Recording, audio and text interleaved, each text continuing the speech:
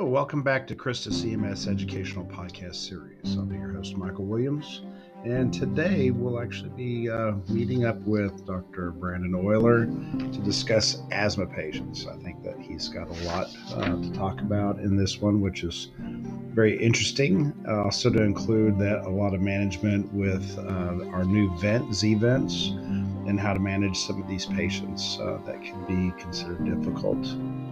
So sit back and relax and get ready for asthma.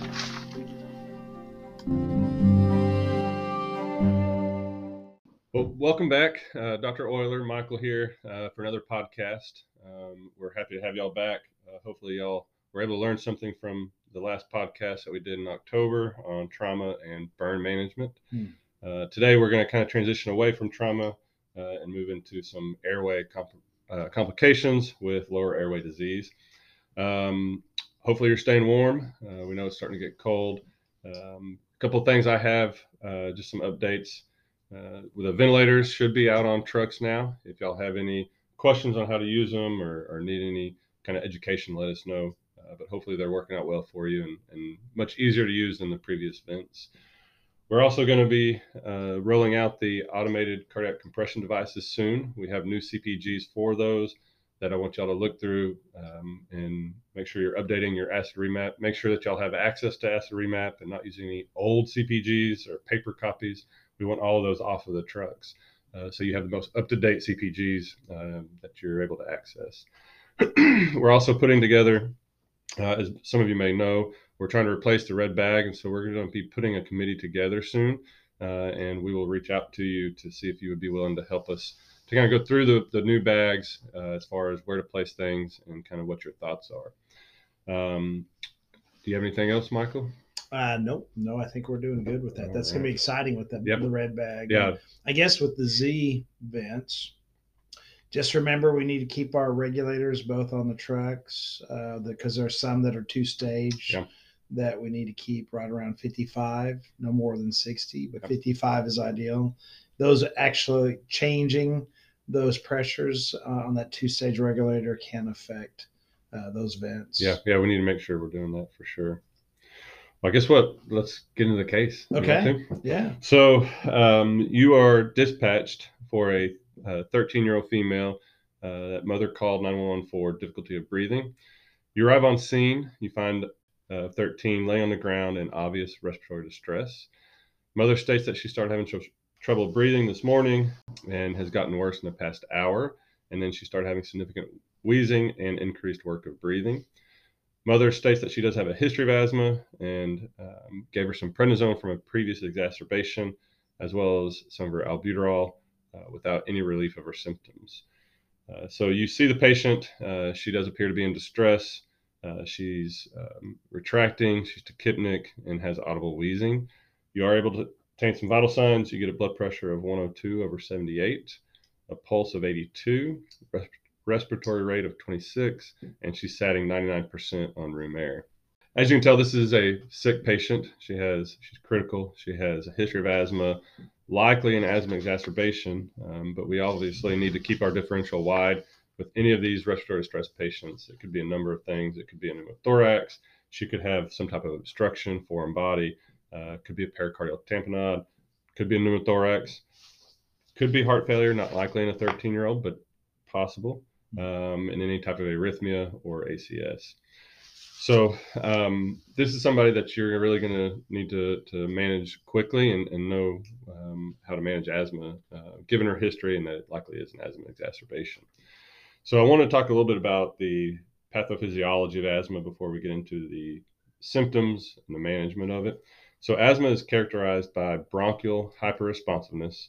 It's the tendency of airway to narrow excessively in response to a variety of stimuli. So that could be the cold weather that's coming on now. It could be allergens, pollen, dust, and any number of things that would not cause any type of bronchoconstriction in somebody that does not have lower airway disease or asthma. So many of the features of asthma overlap with COPD. It's not necessarily a problem of being able to get air in. It's more of a problem of getting air out because of the bronchoconstriction.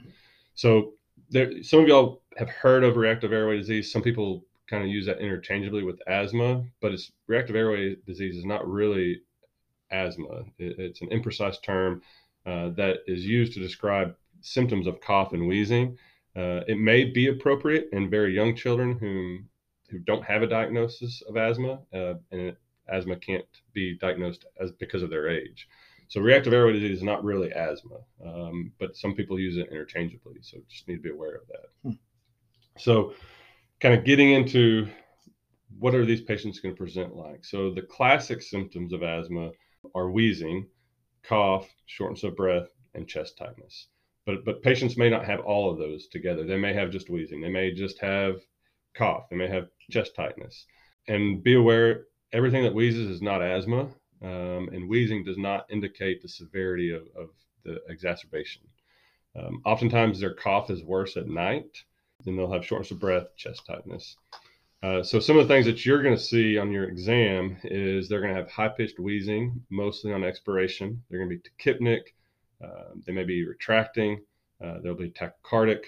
They will have a prolonged expiratory phase within their respiratory rate and respirations. They're going to have decreased breath sounds or diminished breath sounds. They may be tripoding. And then they, like I said, have some retracting accessory muscle use. The worse their exacerbation, they'll start speaking in 1 to 2 word sentences.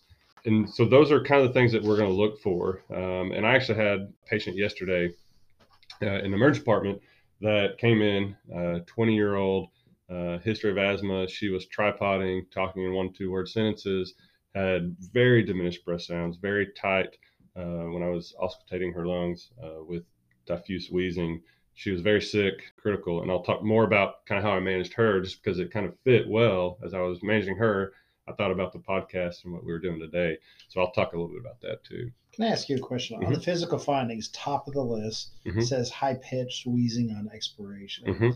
There's kind of a process how asthma comes on, right? So you would actually find wheezing in all lobes, or how would you find somebody in the earlier phases versus the more end phase? So as you get bronchoconstriction, the airways start to tighten up and constrict, then you'll start getting wheezing. You may not hear it in all lung fields initially, but over time, I think you'll start hearing it more and more throughout the lungs. And that's just because of the bronchoconstriction. And eventually they'll be so bronchoconstricted, you may not hear any wheezing. So they'll go back to diminished breath sounds. Yeah. And that's more of a critical. That's more of and from my experience, more of a later finding.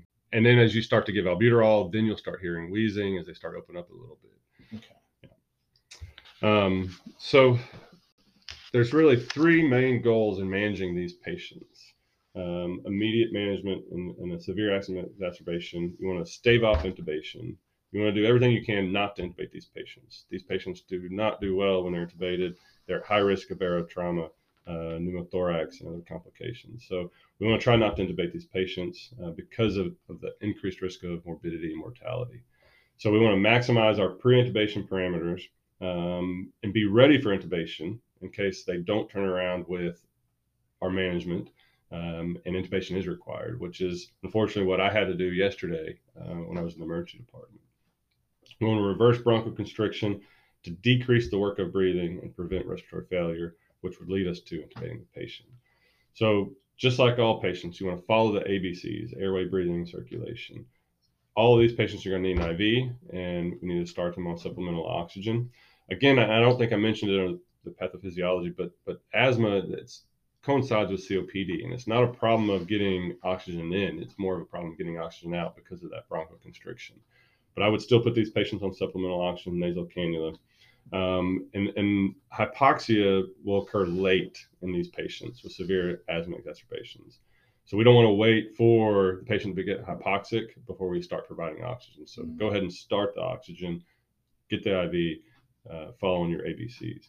Again, kind of talking about the oxygen, respiratory support is important. So provide these patients with a nasal cannula or high flow nasal cannula, a non-rebreather with beta agonist, and then non-invasive positive pressure ventilation is kind of our next step before intubation. Now, I'm saying all this to begin with, but we're going to be doing other things before we get to positive pressure ventilation with bronchodilators, corticosteroids, magnesium, epinephrine. But we need to be thinking about respiratory support with the non-invasive positive pressure ventilation being something we're going to be going to. And so when we start patients on the non-invasive positive pressure ventilation or BiPAP, we are decreasing their work of breathing and improving that gas exchange. So we're helping them get CO2 out, helping them get oxygen in, and decreasing that work of breathing. But we want our peak to be pretty low. And so I mentioned it a little bit, but non-invasive ventilation will only allow the patient to rest their respiratory muscles, and it does not solve the underlying pathology. So it decreases the work of breathing, improves their oxygen gas exchange, but doesn't treat the underlying cause. And so that's what we're going to talk about now, and that's with the bronchodilators. So albuterol is what we all use. It's a short-acting beta-2 selective adrenergic agonist that reverses bronchoconstriction. So the onset of action of albuterol is less than 5 minutes. You're going to give 5 milligram doses. You can repeat that, or you can put patients on a continuous nebulizer at 10 to 20 milligrams per hour. And you want to get as much of that albuterol, the beta-2 agonist, into the lungs as possible. And I'll talk about RCPGs and what we want y'all to be doing more specifically once we talk about everything. That's kind of what everybody recommends for albuterol. And then we have ipratropium bromide, which is a short-acting muscarinic antagonist or an anticholinergic that blocks the action of acetylcholine at parasympathetic sites within the bronchial smooth muscle, leading to bronchodilation. And the onset of ipratropium is about 15 minutes. You can give 500 mics nebulized every 20 minutes for 3 doses along with the albuterol. So you'll be doing that together. And then steroids is really, or corticosteroids is really the definitive management for asthmatics. But unfortunately, steroids do not help in the immediate phase of everything. So the resolution of asthma refractory to intensive bronchodilotherapy is because you still have that persistent obstruction or that persistent bronchoconstriction within the airway, causing inflammation, causing intraluminal plugging with mucus.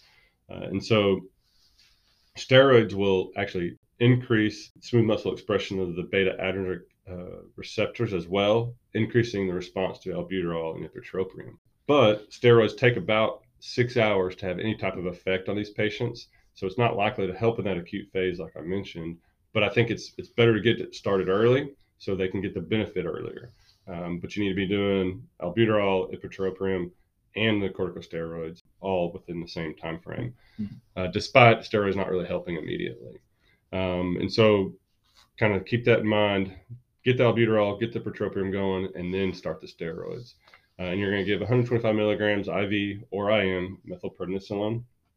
If it's a pediatric patient, we want you per RCPG to do dexamethasone 0.6 milligrams per kilogram PO or IV with a max of 10 milligrams. And then magnesium is something that I'm pretty fond of, and I use quite a bit in asthma, COPD, even though the use is fairly controversial and the benefits are pretty debated.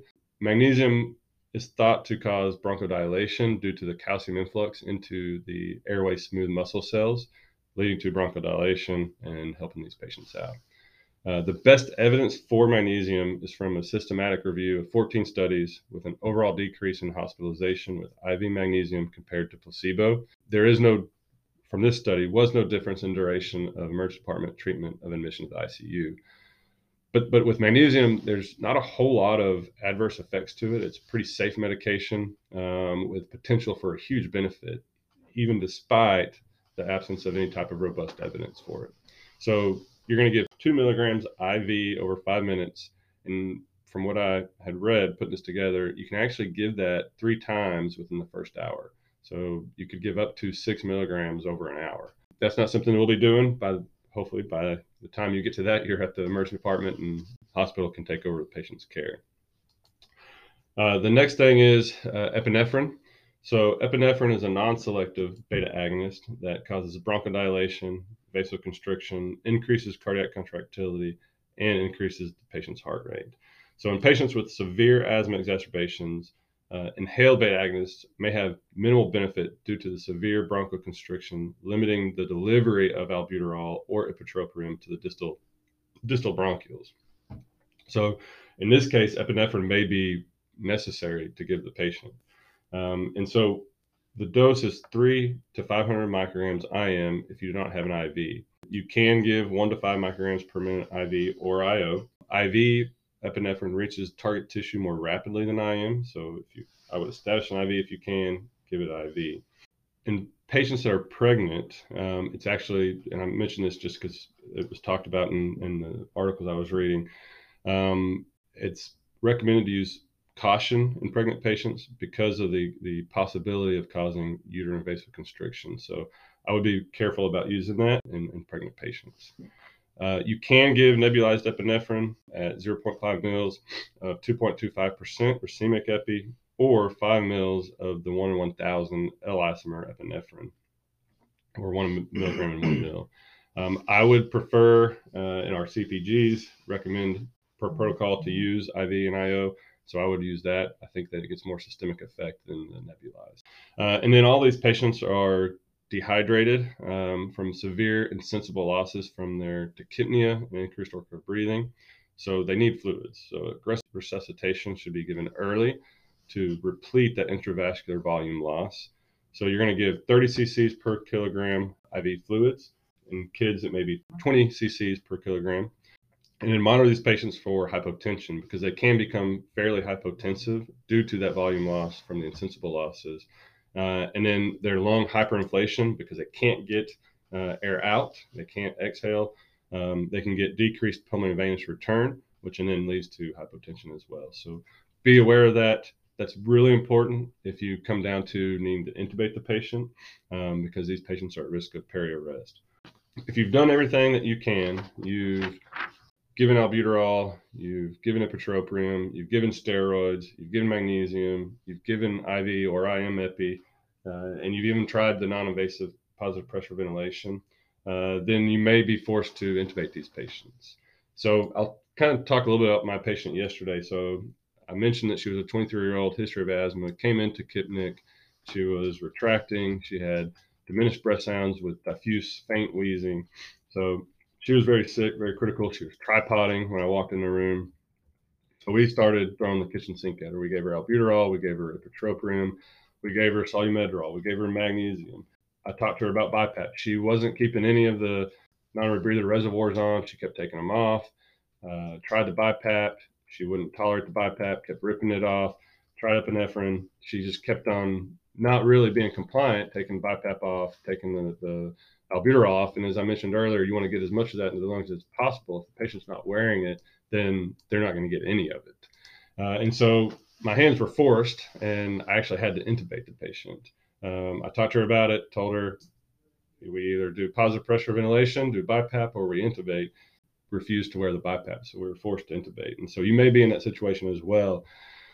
So when you do that, you need to be thinking about hypotension, peri-arrest, because of the hypovolemia that these patients can get, as well as the severe hypoxia, acidosis that they'll be in. So they're just high risk for intubation. None of us want to do that unless we absolutely have to. It's obviously a last resort intervention, and that's due to everything I've kind of mentioned already. You increase their airway resistance and dead space without any benefit, really. So it's really indicated for respiratory fatigue. You want to have everything ready for intubation. You want to take your time and prepare for post-intubation hypotension, again, because of the volume loss and decreased venous return and the increased risk of peri-intubation. These patients may become, once you induce them and paralyze them, they may be satting at 99%. They can get hypoxic very quick because they're already very bronchoconstricted. Now you've taken their respiratory effort away. They can get hypoxic very quick.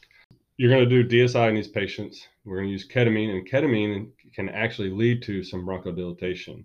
You're going to follow our CPGs for the ketamine dose, and then you're going to use BVM. You may be able to use a BiPAP machine. These patients, if they can tolerate it after giving the ketamine. I have done that in some asthmatics where I was trying to hold off intubation. I give them ketamine. I have them on BiPAP, and they do really well with just the ketamine. I don't have to intubate them. The sedation wears off, and they do well. I would say be prepared to intubate these patients. if you give them ketamine, and not necessarily rely on them being okay with just a BiPAP. I mention that only because I have done that in the emergency department where it's a little bit more controlled setting than what y'all. And then following our DSI, if their oxygen levels 94% or greater, then prepare to intubate, paralyze with rocuronium, and then intubate. When you are successful, get the ET tube in position, some kind of settings for the ventilator that you're going to have. You want to maintain oxygenation, minimize hyperinflation, and reduce their risk of barotrauma. So you want to allow as much time as possible for the patient to exhale. And oftentimes, these patients are going to require permissive hypercapnia because you need that prolonged exhalation phase. You want to avoid breath stacking. That leads to hyperinflation, leads to increased airway pressures, and possibly the development of a tension pneumothorax, decreased cardiac output, and even cardiac arrest. So you want to go with a very low tidal volume.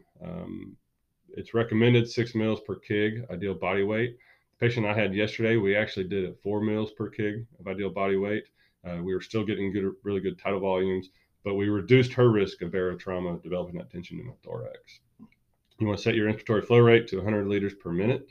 And then a goal expiratory time, your inspiratory to expiratory ratio is 1 to 4. And then you're going to start your FiO2 at 100%. You want to titrate down, keeping your oxygen saturations 94% or higher. And again, I mentioned this with the BiPAP settings or non-invasive positive pressure ventilation. You want your PEEP to be low, so minimal to no PEEP, and keep plateau pressures less than 30 millimeters. If it is greater than 30 millimeters, you need to decrease their rate and decrease their tidal volume because that increases their risk of barotrauma, breath stacking, development of a pneumothorax, and decreased cardiac output. So I want to talk a little bit about our CPG. A lot of what I talked about is from the literature that I was able to research, and I want to just kind of clarify our CPGs and go through that real quick with you. You have a patient you're concerned for asthma exacerbation. If they're stable or unstable, you need to determine that. Are they sick or not sick? If they're unstable, you need to be worried about peri-arrest. So are they bradycardic? Are they hypotensive? Are they altered? Do they have diminished or absent lung sounds? They may not have any wheezing. If that's the case and they are unstable, they have signs of peri-arrest, we want you to give epinephrine, the most rapid accessible route that you have at that time. So if it's IM, you're going to give 0.3 to 0.5 milligrams in an adult. In a pediatric patient, you're going to give 0.01 milligrams per kilogram with a max of 0.3 milligrams. If you have an IV established, you're going to give 2 to 10 mics per minute in an adult. In a pediatric patient, you're going to give 0.1 to 2 mics per kilogram per minute. And you want to titrate for blood pressure as well as their hemodynamic status. So once you've done that, then you're going to start the albuterol at 2.5 milligrams, and you can repeat that 3 times. Then you're going to do ipratropium, 0.5 milligrams, and you can repeat that once every 15 minutes. Start their fluids at 20 cc's per kilogram unless they have heart failure. You want to give solumedrol, 125 milligrams in an adult. In a pediatric patient, 0.6 milligrams per kilogram with a max of 10 milligrams. And then if they have refractory bronchospasms, they're not improving, still tachypnic, they're still retracting, diminished breath sounds, give magnesium. In an adult, that's 2 grams over 10 minutes. In a pediatric patient, you're going to give 50 milligrams per kilogram up to 2 grams over 10 minutes. And so that's our CPG. And we can get into the DSI and intubation. We've talked about that in previous podcasts.